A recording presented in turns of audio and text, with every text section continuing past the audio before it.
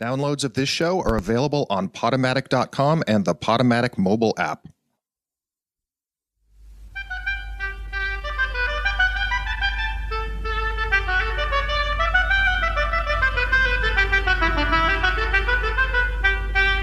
Hello, hello, hello, and welcome to yet another beautiful episode of Two Thumbs Undecided. I am one host. And I am two hosts, Zachary Ferguson. And I'm Sam Ferguson. I should have said my name. I'm going to real quickly close the door real quick as the music goes on. Zach, do you have anything to say to the lovely people? It's just, it's great having the weather be what it is. It hasn't rained too much. It's getting warmer. I walked around naked yesterday, just walking around outside through my bleach blonde well, I'm hair. back. It was so hot outside. Is that how you celebrated your equinox? Yes. And that's what I did. Is I walked around outside naked, just saying equinox. This is a very typical day in Pittsburgh, by the way. People tend to do that. It's a cultural thing. If you think that's weird, that's on you. Well, some people were disgusted. Some people rejoiced. Other people took photos. There was one person who broke down and cried. She said, "The equinox is here." Mm-hmm. Because of what did she say that? Do you think it was in reaction to your yes. bleached? Sorry, I only caught the bleached part and you walking around naked. I don't know exactly what was bleached, but just my hair. Just your hair. Oh, okay, cool. Well, anyways, we got a pretty cool episode, I think, prepared for you. We unfortunately, what's the one government agency that's in charge of like ads? EPA? Oh, ads. FDA? FDA? No, that's not it. Anyways, well, we got a little bit in trouble with whatever government is in charge with ads because we had some false advertising. And in charge of what did we do? Well, we said that we would have Eileen Lee on this episode. It's the FEC. Sorry. I'm reading my summons right now to come to the FEC now. We will not have that on this episode. We are going to have that on next week's episode. Now, what are you talking about? Eileen Lee, the first man sound mixer, who we were scheduled. So I take full blame for this. And for those of anyone who works in across the country in different time zones, I was very cognizant that LA was 3 hours behind. But what I forgot was when scheduling the studio to do this, I forgot that Thursday at 12 a.m. is not the same as Thursday at 9 p.m. in LA. So it's a Wednesday. I scheduled the wrong day but we rescheduled and it's going to be next week. And I think right now I'm 20 years old. Are you serious? Are you ashamed of being your own age right now? I'm perpetually ashamed of my age. Are you serious? I was 5 and I told people I was 4. I'll take your word on that. I don't remember you ever talking about your age. Well, I didn't tell about it to you. We don't talk about age in our household. Yeah, we just become. We just are. It's all well, it's not really arbitrary, but I judge my age by how many times Pluto circles around us. So I'm still only like 6 at this point. Wow. So you don't even judge your own age by a real planet. What? No, don't Yeah. you fucking dare. Pluto, I think what happened is we were realizing scientists were doing pardon me. Scientists were doing real research, and they realized there's actually only one real planet, and it's Pluto. And all the other planets are different and strange. And they were just like, okay, we gotta be a planet, obviously, because we're Earth, and we're still part of the heliocentric, or I forget which one is which. But we're still like, Earth has got to be number one, so Pluto's the weird one, Yeah. It's always a strange, those motivational posters on Facebook that are like, it's a picture of just a random image and then some words. No. It's like being alone is stronger than being with people. Mm. And it's like a picture of a guy on top of a hill. Mm-hmm. Usually I see those ironically, but it actually hurts my eyes seeing someone post it unironically. Mm-hmm. Well, it's funny. Because I don't need a poster to tell me how to feel. Mm-hmm. Thankfully, this is an auditory medium we have here, so we don't have to have posters. And we have some ads. Yeah. For instance, you're listening to Radio Free Brooklyn. You're listening to Radio Free Brooklyn. Radio Free Brooklyn. Okay, I've already read that one several times. Also, what? How is my audio, by the way? It's the same. I think it's same old. Really? Yeah. What? I'm speaking on my phone. Oh, really? Yeah. Sorry. Okay. Well, maybe it's not as great. Like, it's better than calling in. Yeah. So. Well, yeah. Okay. It's fine for right now. No one's called in explaining why is his audio off the walls. Yes. So that's normally how I judge things. Well, that's just news for the listeners on where I'm at, how I'm calling in. But we're trying to keep the listeners usually they from what I've got read from my fan mail is that 20% of the listeners usually just listen to the film news, and then they turn it off. Oh, because this is where they maybe get we should move the film news to the end, huh? Yeah, but I like the symmetry of doing it at the beginning and then talking about what we do, like what we saw at the end. Well, that doesn't make sense. But anyways, I actually have... before we go into film news, the reason why I wasn't talking to you before this, you might have thought I was being very rude. I was actually setting up a little game that we're going to play. Do you have... Oh, you're using your phone right now. Yes. But I have my computer open. Oh, well, can you go on to Instagram? Okay. Go on to the Two Thumbs Undecided Instagram. And this is fun for you, the audience, if you're not listening to this on your phone. Or, I mean, I guess you could do this also if you're using your phone. Go on to our Two Thumbs Undecided Instagram page.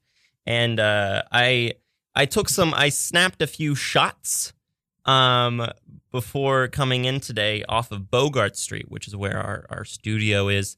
And I had it transform these from raw footage, which I for some reason. What camera? Just my T6 Canon. It's the bottom of the barrel. Pretty soon they'll be selling these with like kids' meals at McDonald's. But it's a good fit camera because it still pertains to what we're doing for this little game, which is called Name That F-Stop. Yes, one of my favorites. So what we're going to be doing, Zach, I already know the answer to these. So you're the main contestant. But if for some reason anyone at home or wherever you are, or home is where the heart is, so hopefully you have a heart in your body, unless you're Dick Cheney, as per Vice. Please call in if you have an idea of what the thing is. Our phone number is 718-928-9732. Call in and see if you know the F-stop. So we're going to start with number uno. I'm still getting into Instagram. Oh, you're still getting into Instagram? Yes. I mean, if I knew about this beforehand, Can I just say some film news Okay, fine. real quick? Get into film news, but yes. Yeah, go Okay, ahead. so something very exciting that's coming out that was announced, I think, this week. The Criterion Channel is coming out on April 8th. Ooh, Yes. April 8th. So you can, for a small fee, I think it's like maybe like $8, $14, you can watch a bunch of Criterion movies, which is my bread and butter. Mm-hmm. I love looking at it. Okay, so it's taking a long time for this to load on my computer. Oh boy. Yeah. So how about you start first? Oh, you already know all the answers. Is there any other film news going on? That's the only. Oh, okay. I see it. Oh, you see it Here now? you go. Yeah. Okay. All right. So I feel like there's probably other film news, but I can't think of any right now. I mean, Us just came out, and I actually just watched that, but we can talk about that at the end. You did? I did. Oh man, I really wanted to. I want to ask you about it, but that's for the ending. Yeah, you're gonna have to stay tuned. All right. So the first one in the order. So it's the darkest of all the images. So just a little bit of preference here. I gave it in the description. Guess the f-stop at 100 ISO and 1/100th of a shutter speed.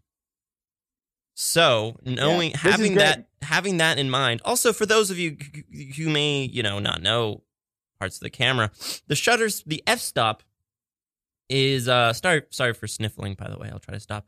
The f-stop is the iris, the aperture on the camera. It shows how much light comes into the camera when you're taking the photo. And the lower the f-stop, the wider, the larger the aperture is open. So allowing the most amount of light to come in. And then obviously vice versa. The higher the number, the more narrow the opening. And this is good for when you're messing around with shutter speeds and things like that, because that also affects how bright and dark the images are. So it's just another way of manipulating it. But anyway, so this is the f-stop of Right Outside. What do you think this f-stop is, Zach? The first one. Now, this is the one that is on Instagram right now, just for our viewers. What I think this f-stop is, it's pretty dark. So f-stop, I'd say is, let's see, 50 is usually how. Yeah, I'd say like 65 ISO with. Wait, what? 65 ISO? I told you the ISO is 100. Oh, at 100 and. The shutter speed is 1. Don't worry about the ISO. Well, having that in mind that the ISO is 100, it's 1/100th of a shutter speed. Fine. I think the f-stop is 10. Anyone else want to save the day? Call in. I'll give you 5 seconds. 5, 4, 3, 2, 1. Huh. Okay. All the fans are just so intense on this game. They just couldn't remember what our number is. Yeah, a game. It's a radio show. Yeah. And So. Well, no. I mean, you gotta have Instagram. Look up the image. So. That's true. This is 16. Oh, I was so close. Yeah. So next one. What do you think that one is? Ooh. A little bit That brighter. is a very bright one. Breitbart. Yes. Your favorite. I think that's a 2.5. Closer. But my camera doesn't go down to 2.5. So okay, I don't know if that's 3.5. an actual aperture. That's not an aperture that you could choose, I don't think. 3.5. It's 4. Oh, Yeah. that's pretty good. That was close. Yeah, that's pretty good. All right. Third to last. What do you think this mofo? Third to last. There's one. I see. There's 4. This one I think is 6. Oh wow! You almost. I'll give that one to you. It's a 6.3. Oh, okay. 6. And then this one. Let's see, 8.3 is the last one. Yo, Also very close, but it's an 8. Oh. Also, I'm surprised. I knew I could guess that, but I'm not usually good at that kind of stuff. Also, there are like specific apertures that are like there's specific apertures. Wait, let me pull it up. There's specific like numbers that you. Oh my deal! Why is it like not showing up? That are apertures. Like 3.5 isn't an aperture. The closest one is 4. It's like it goes from 1.4 to 2 to 2.8 to 4 to 5.6 to 8 to 11 to 16. So it kind of like doubles the one before, So, but anyways, so that was our fun little game to get into the fun of those things. And whenever we have a DP on, we'll ask them that question. They probably can be like, that is, you're using a Lineon lens. It's a 6.577235, and the lens was made by Hansel in Gutenberg, Germany, and he just got divorced, as you can tell. It's like those people who. It's like that scene from Napoleon. Got divorced while making the lens. Yeah. Oh man! While he was making the lens, he got divorced. And you can tell because there's the warp. It's sketched. It's also like etched into the thing. That damn, I should have gone in. I should have gotten an annulment. You can clearly see he's stretched in like, I'm divorced. I'm divorced, and she's taking everything. Not this lens. Not this lens, though. This is the only thing. Yeah, this lens is the only thing I had left, and now it's yours. Also, something in film news. Director Danny Boyle comes out talking about leaving Bond 25, number 25. That's film news. Is him just saying like, I felt really sad on leaving. I mean, okay, yeah, it's not the greatest news, but also that being said, it is interesting because he was very kind of angry that he left. It wasn't like sometimes people leave projects and things, but Danny Boyle this time was like, I had a great idea and they didn't like it, so I left. So it was definitely creative differences. And I don't even know why I brought that up. I don't really care that much. I mean, the only thing about Danny Boyle is now he has that new Yesterday film about the Beatles, What? He did that? Yeah, he's doing Yesterday. Wait, hold on. Are you talking about the movie where it's a world where the Beatles never existed? He's doing. That's him. He did it. Yes. He directed it. Yes. Wow, that did not seem like a very Danny Boyle. I don't know, Danny Boyle kind of movie. Yeah, it is. It seemed like that's so weird. Okay. Anyways, also a little bit of ad. If you'd like to listen to Ready for Brooklyn, we are not in front. If you'd like to listen to RFB, when you're not in front of your computer, please just consider downloading the free app for your iPhone, and it's also for Android as well. I mean, I'm not a huge fan of iPhone. I was an Android fan for the longest time. So we got both covered. It's available in the App Store for iPhones or the Google Play Store. We know where you get your apps. If you don't know where you get your apps, then you've not digitally. Just download the app and you can listen to it that way as well. Also, we're on iTunes as well now. If you on our on Apple Podcasts, if you go in, our newest episode is not up, or from last week. We'll put that up once this episode ends. So yeah. So that's that. That's the news, and that's the game. And I think we're gonna move on to our next part, right, Zach? Yes, my favorite parts. So it is the subject of our movie. Yes, the subject of our radio show for today. Yes. It gets confusing with all the different mediums we throw around, but for this one, I started off by being we tend to get the most amount of views when we make it about a specific director or a specific movie. So I was like, okay, what's the director in my mind? Alfonso Cuaron. But I really don't know that much about Alfonso Cuaron. I mean, I know he did Spinal Tap. He did Gravity, Children of Men, Roma. He also did the Harry Potter. Yeah, Prisoner of Azkaban. Mm-hmm. Thing is like I feel like I've seen all of his like major stuff except for Y2 Mama Tamden. Yes. Well, that was probably one of his. I think that was his one of his first films.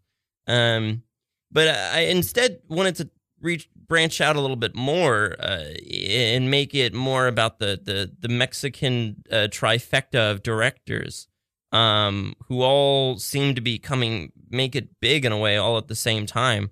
And that's Alfonso Cuarón, Del Toro, who did Shape of Water and won the Oscar, and also Inarritu, who did Birdman and won the Oscar for that.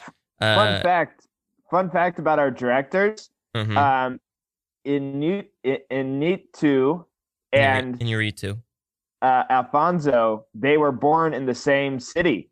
Really? In what is this? Mexico City, Distrio Federal. Well, they were just born in Mexico City.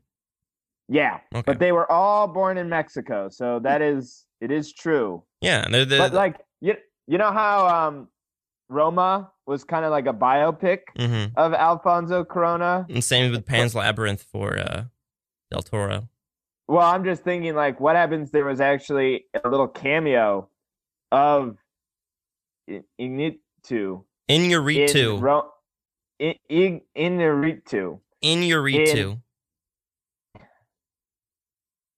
Go ahead. Birdman guy. Can I? Anyways, what happens? The Birdman director. Yes, Inarritu. Go ahead. This is gonna be a tough episode. Oh wait, it actually pronounces it on IMDb. Oh, thank God. Are you having trouble pronouncing it with the pronunciation in front of you? Inarritu. IH. Okay. Inarritu. Stop. There we go. Okay. I'm saying it right. Inarritu. Okay, yes, there you go. Inarritu.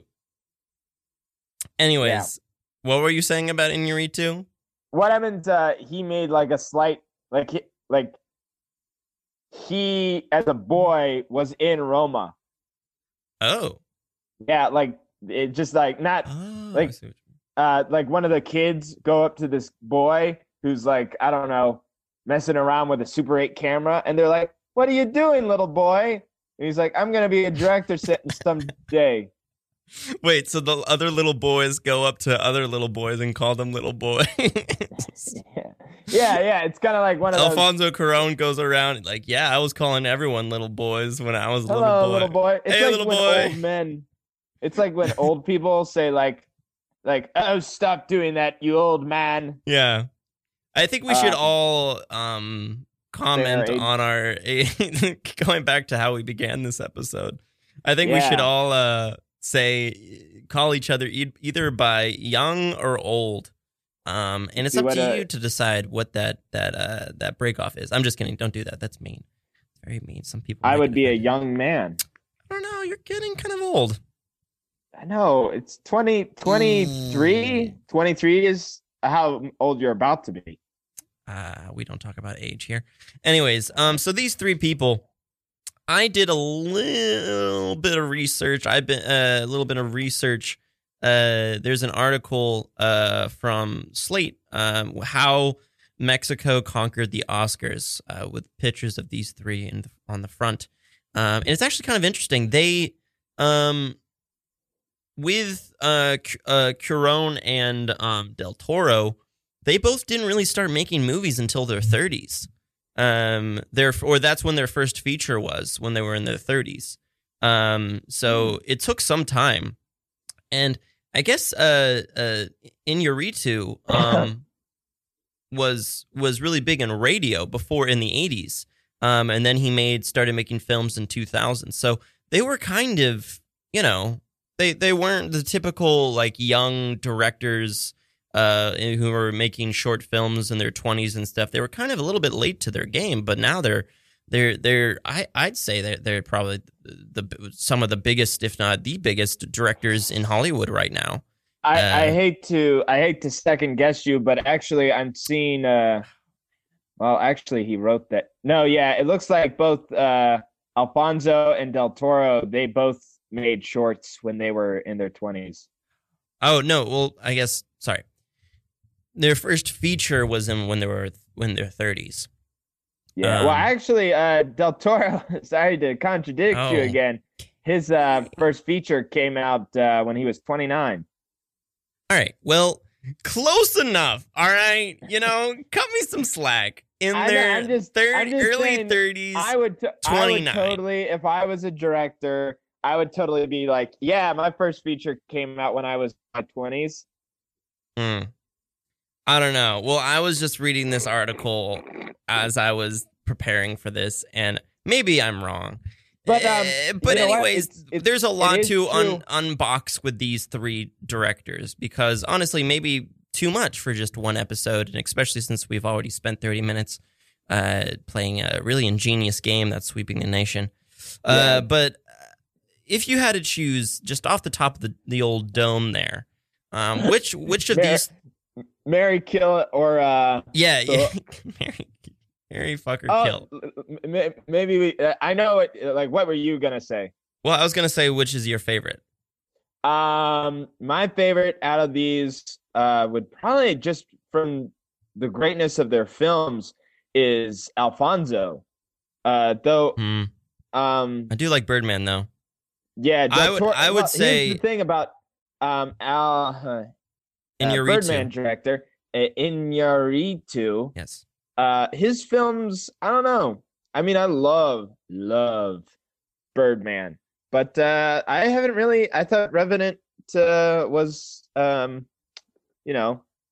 Oscar grabby, and I haven't seen any of his other films, so I need to, apparently he came out with a film called Flesh and Sand. Oh, that was a short film. Okay.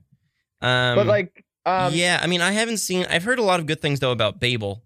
Babel, yeah. I think it's Babel. I think it's pronounced Babel. I've heard that's the film that kind of made what's his face? Brad Pitt was in that. Damn. Yeah, no, I think I might be getting confused with another film. No. I was thinking of Beautiful. Which Beautiful. That's what Javier Bardem. It kind of made him famous. Yeah. See, but like Alfonso, like all the movies that I've seen of his are spectacular. Like they are masterpieces, I think.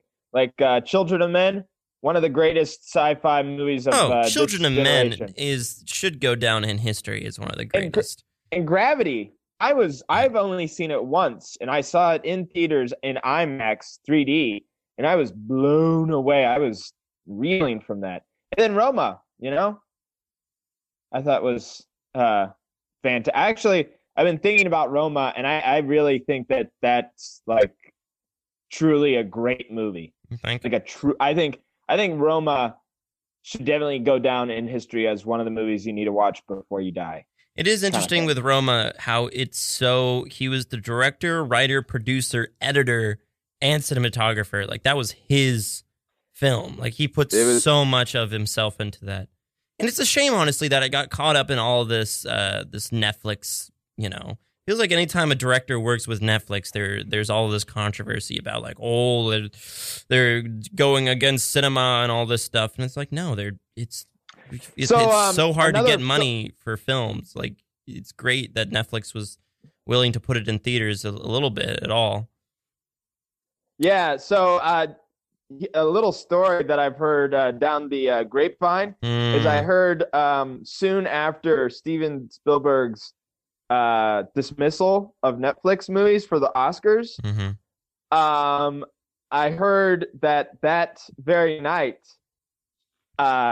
Alfonso was approached and assaulted at his own house by Steven Spielberg.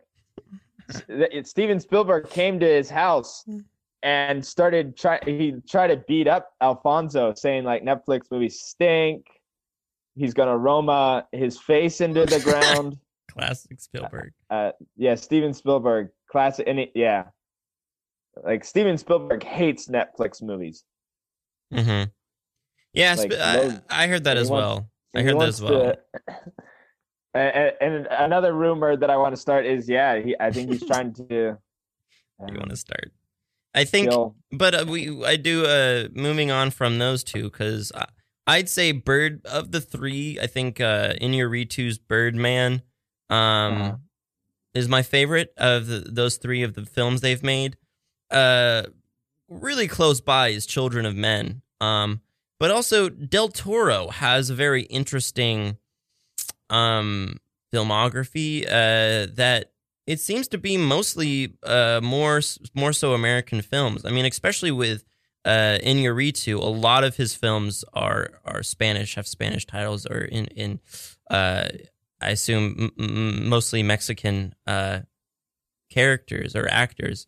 And in Alfonso Cuaron as well, but Del Toro, it seems like, I'm just looking at briefly, unless you want to contradict me again, but it seems like most of his films I'm seeing are all American.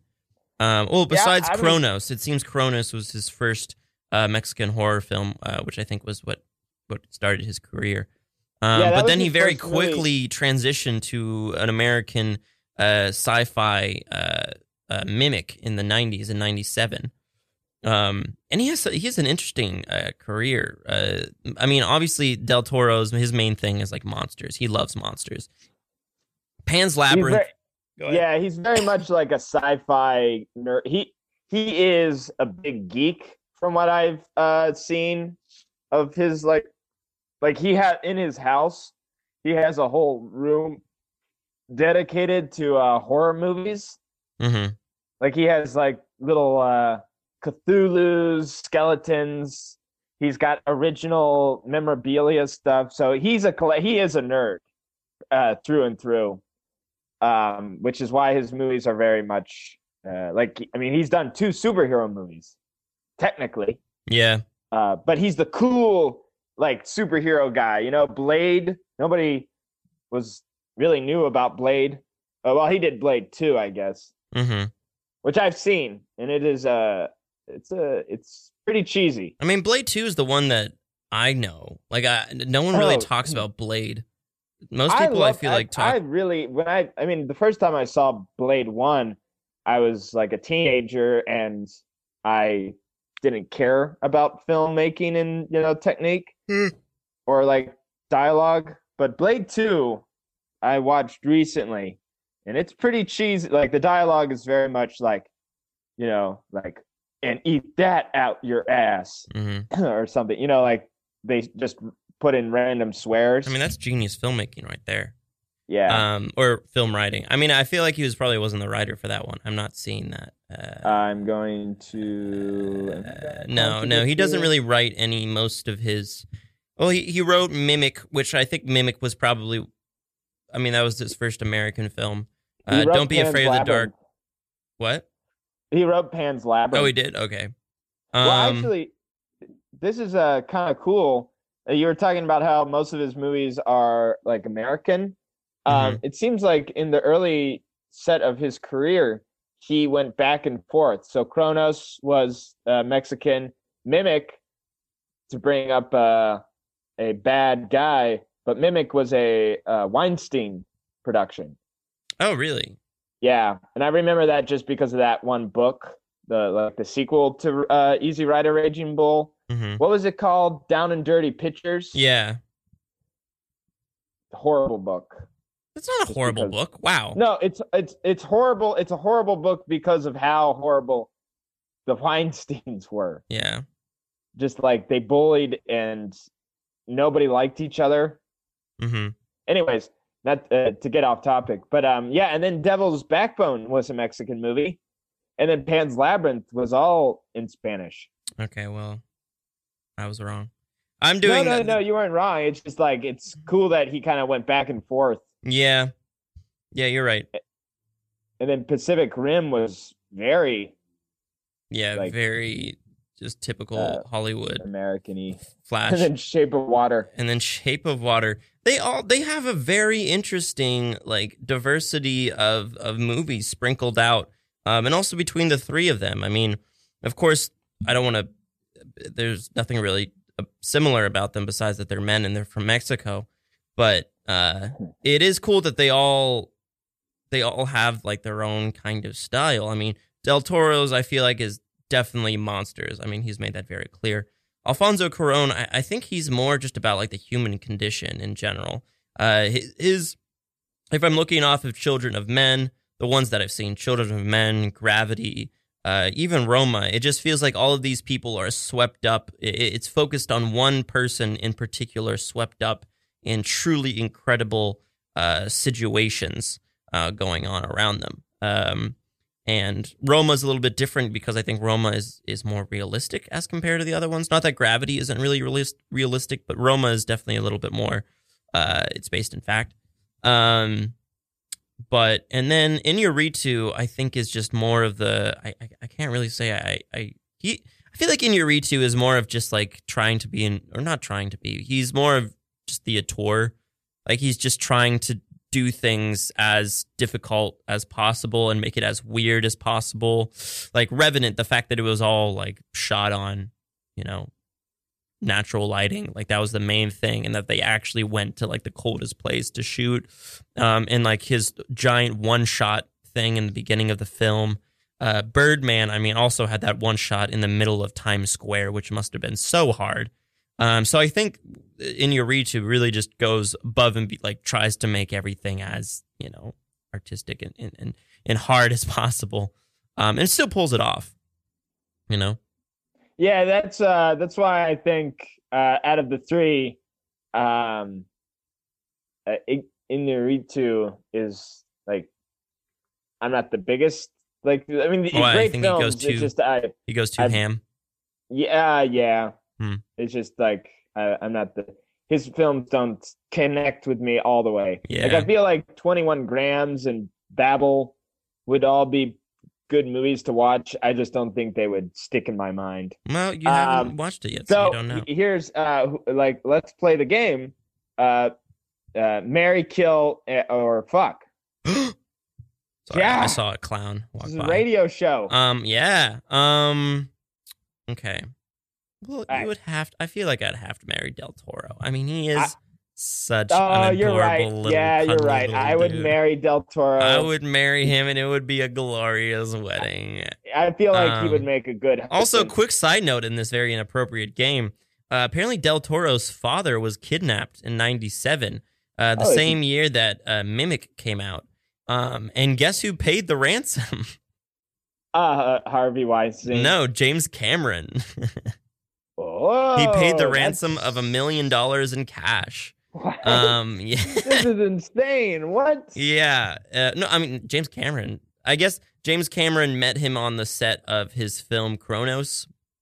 Del Toro's first film, Kronos. It was just like, and so then how are you doing? You're like, oh, my dad's kidnapped. No. His dad got kidnapped in 1997. So this was a little bit later. And then so he paid it back. The dad came back, and then that's when Del Toro was like, yeah, I gotta move out of Mexico. Oh wow! And he said, did they get the person who kidnapped? I feel like James Cameron could send out The culprits were. This is according to www.wikipedia.org. Notice it's an org, so it's very reliable. But it says that the culprits were never apprehended. Whoa. And the money was never recovered. Do you think it was James Cameron? I don't want to. No comment. Okay. Anyway, but in 2018, he said, every day, every week, something happens that reminds me that I'm in involuntary exile from my country. So wow, kind of sad. Kind of sad life. That's really dark. Yeah, so I would want to marry that dude. He seems like he's been through. Okay, what are you doing? What are you talking about? They just got puffly. I would have sex with Alfonso. Well, actually, Ow, stop. Ignitu. Okay, something's going on. You're just like, I don't know. You're doing something. Okay, whatever. Just stop moving. No, Alfonso, I think, would be the best one to have sex with, just because his movie, You to Mama Tambin, is all about sex. Oh. So you think he's done a lot of study on it? He would know, I feel like he would maybe know how to get it on. And then I would kill the guy, I can't pronounce his last name. Wow. You know what? Yeah. Just because of that, also, that's kind of cool that his film, in English, it translates to "And Your Mother Too." It was nominated for a Best Original Screenplay at the Academy Awards. Wait, why To Mama Tambin is "And Your Mama Too"? And Your Mother Too. Yes. Oh boy. Yeah. But he got a lot of accolades for that film. That was 2001. Apparently it's pretty good. Yeah. So it did a lot for the man. That's probably what made him got his success in a way. But he also had 3 features before that over the past 10 years. Yeah. So I would switch it. I would definitely have copious amounts of intercourse with Inarritu.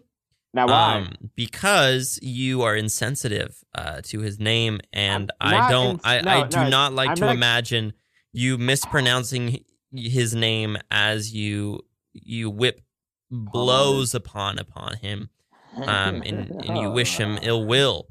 No, that's not why I'm killing him. I'm not killing him because I can't pronounce his last name. I'm killing him just because I feel like Alfonso is the better lover of sex. I think Del Toro, in the long run, is the better lover, which is why I'm marrying him. They should change that. Well, no, I mean, it won't catch on. It's a nice. I feel like it's kind of I feel like kill is maybe a little too harsh. Yeah, maybe just constantly mispronounce their name instead, because that's basically killing someone. It's killing their the reason why people have kids or try to become famous is to keep their namesake. And it would be horrible if you work your whole life and then people just mispronounced your name, so it's like they will remember my name, Jimmy, and then people thought you said Timmy. Like, I remember Timmy. It's kind of like from Parks and Rec, that one dude. Oh, Jerry? Yeah. Yeah. I also, just going back to Inarritu being the tour of the group, drinking some liquids there. I'm very thirsty in 2017 right he made a virtual reality thing as well. So I think it's very definite. I think Alfonso Cuaron is probably the most Hollywood, more of the middle of the road of the 3, Yeah. Well, I mean, he's actually, I was about to say he ventured on to Netflix, but technically, Del Toro had a bunch of Netflix stuff with his animated show Troll Hunters. Oh yeah. Del Toro, they're all just having fun, but I feel like Del Toro just loves monsters and is just like, monsters in it? There. And he just loves them so much. But Del Toro doesn't have... Yeah, he has the thing of being... Well, I guess Pan's Labyrinth. I feel like Pan's Labyrinth is probably his... I think he kind of... Pan's Labyrinth was his passion project. Pan's Labyrinth was his Roma, And I don't think Inarritu really has had... I mean, okay, well, we haven't seen all of his films. But I don't know if he's had the... Okay, I don't want to comment about that then. Because I haven't seen more than half of his films. September 11th, apparently, is... well, I mean, I wonder if he was involved in that. In September 11th? Well, 9/11. He was. Well, I mean, the whole world was affected. Yeah, I know, but I mean, like, obviously, if he was, I don't know. I mean, okay, yeah, I guess. But if he was like involved in it in some ways, are you talking about? Oh, whoa. Okay, sorry. No, involved as in like if he was in New York when it happened or something. But it's actually kind of interesting. Okay. It's an international film composed. It was 11 different filmmakers. Each from different countries, and their own. Actually, whoa! This sounds really cool, because it's all of these different filmmakers making a film about looking at 9/11 from their point of view, from their different countries, like how they saw 9/11 from different places around the world. Let's see who's. Okay, so apparently Sean Penn is our representation of USA. Sean Penn. Yeah, he's you mean the actor? Director. Wait, what? He's the director. Oh, great! Is that his one thing? That's it. Well, no, actually, Sean Penn does have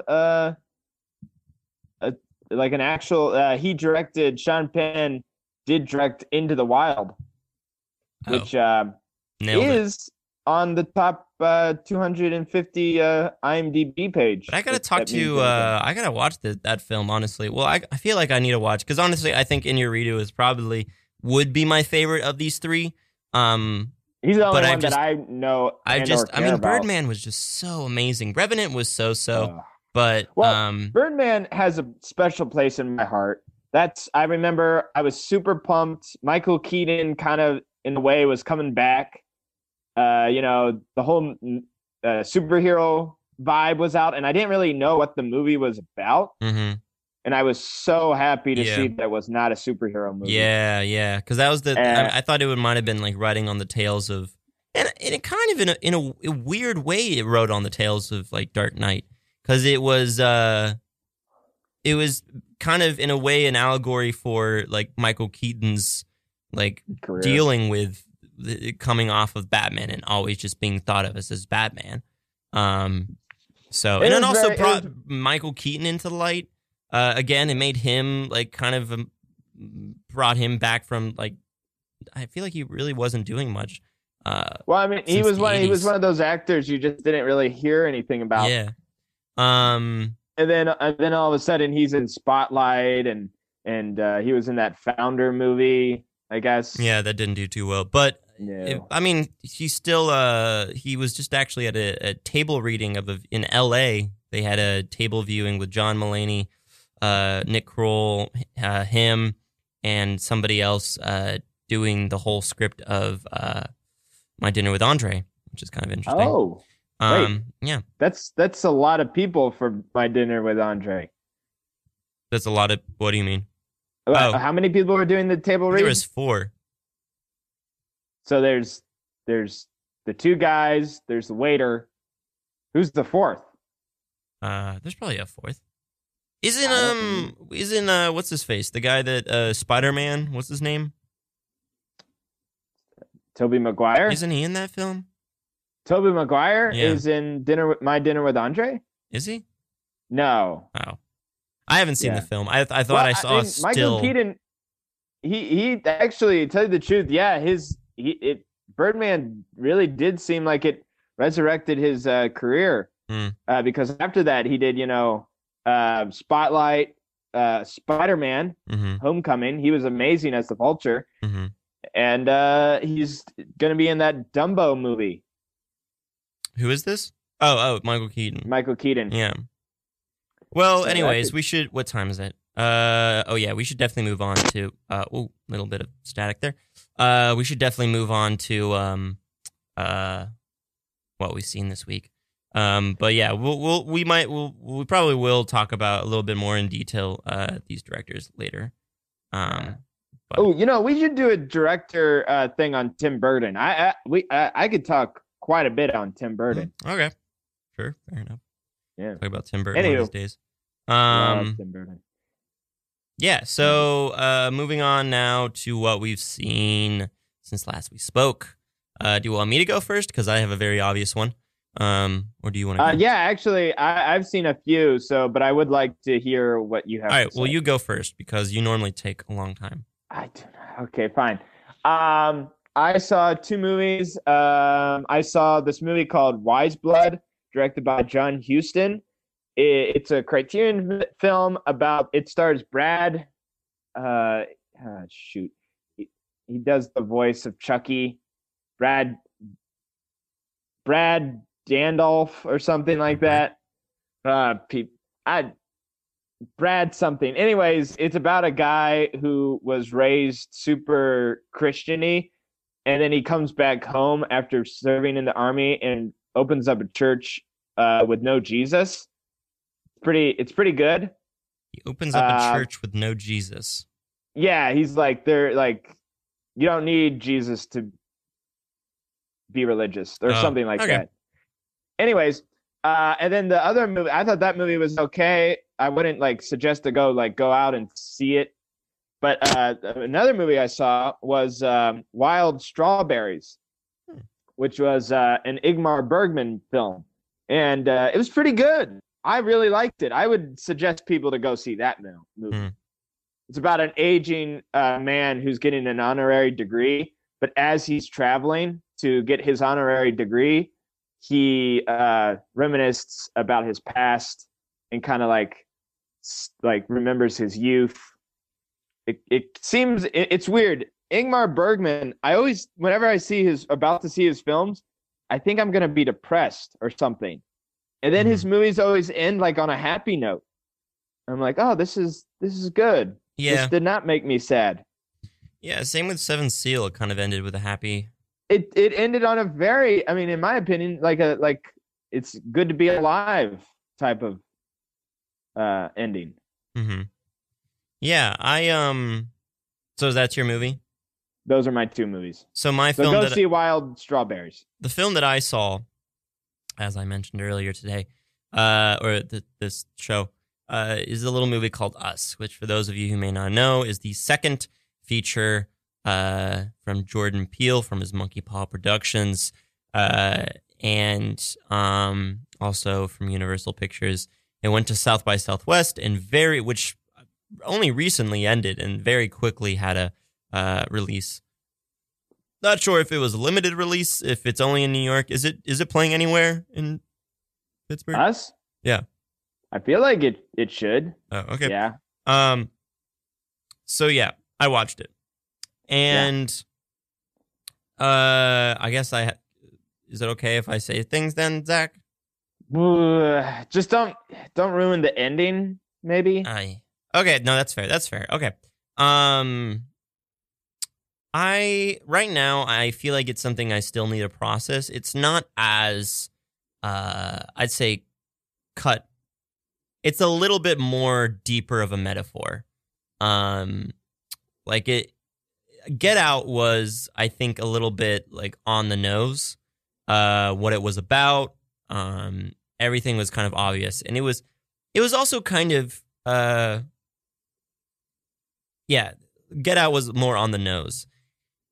One thing I would say for people who are going to go see it, do research on Arms Across America, which is something I think they didn't really explain at all in the film, and it helps if you know what that is, because it makes it a little, because we looked it up afterwards. It's something that happened in the 80s, in which people just held hands. Oh, Hands Across America. Oh, yeah, hands. You know about it? Well, the only reason why I know about it is there's a scene in The Simpsons where they're doing a flashback and everybody's doing the Hands Across America, but Homer's on the couch. Oh, it's okay. It's a funny scene. So that is a major play in this film, the Arms Across America. So if you know what that is, that's the one thing I would say to you should know about before coming in, because I was kind of wait, what is this thing? And it does help with your understanding of the film. So the film's set in the 80s? No, it's not. It's in a way, it's the antithesis of Arms Across America, I guess. Of what it is, kind of. Well, I'll Make stop. me go like, what are you talking about? Yeah, no, I know. I'm sprucing it up a little bit. How much of Tim Heidecker is there? Oh, a good enough. A good amount, I'd say. Which Okay. I was kind of pissed. I was like, okay, hopefully he's not in just that one scene that's in the trailer, and like he might show up. But there is a scene that he comes back in, and he has a pretty interesting role.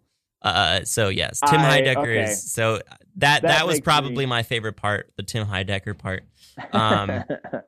But yeah. So one sec.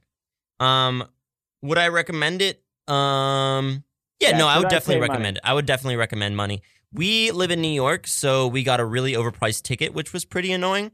So I think I was kind of miffed.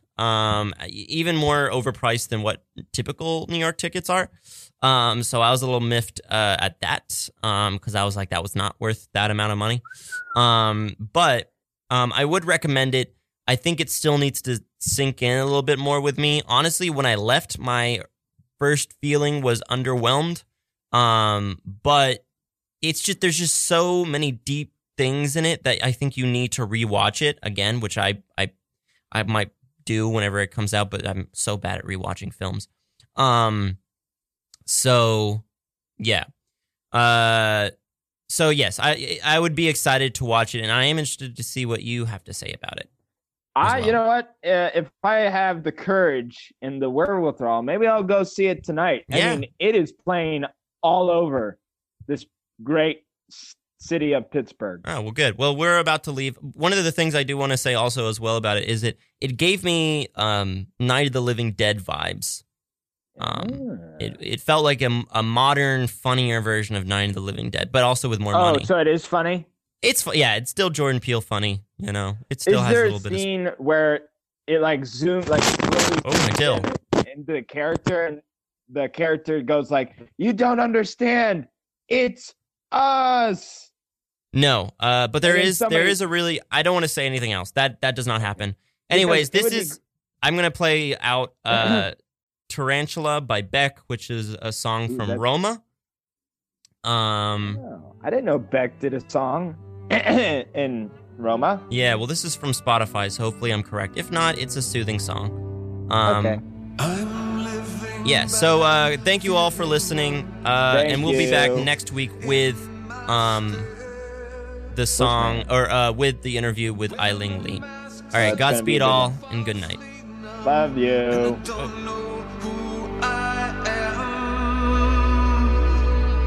Despite the world's inside of me pushing me away,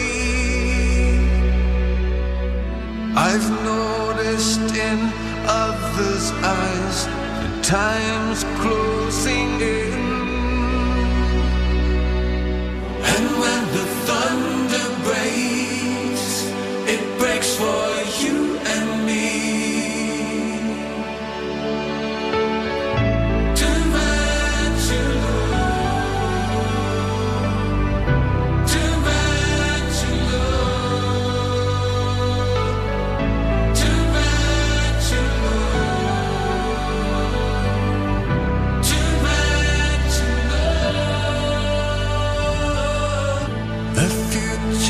Looking rather grim, a strange black tide.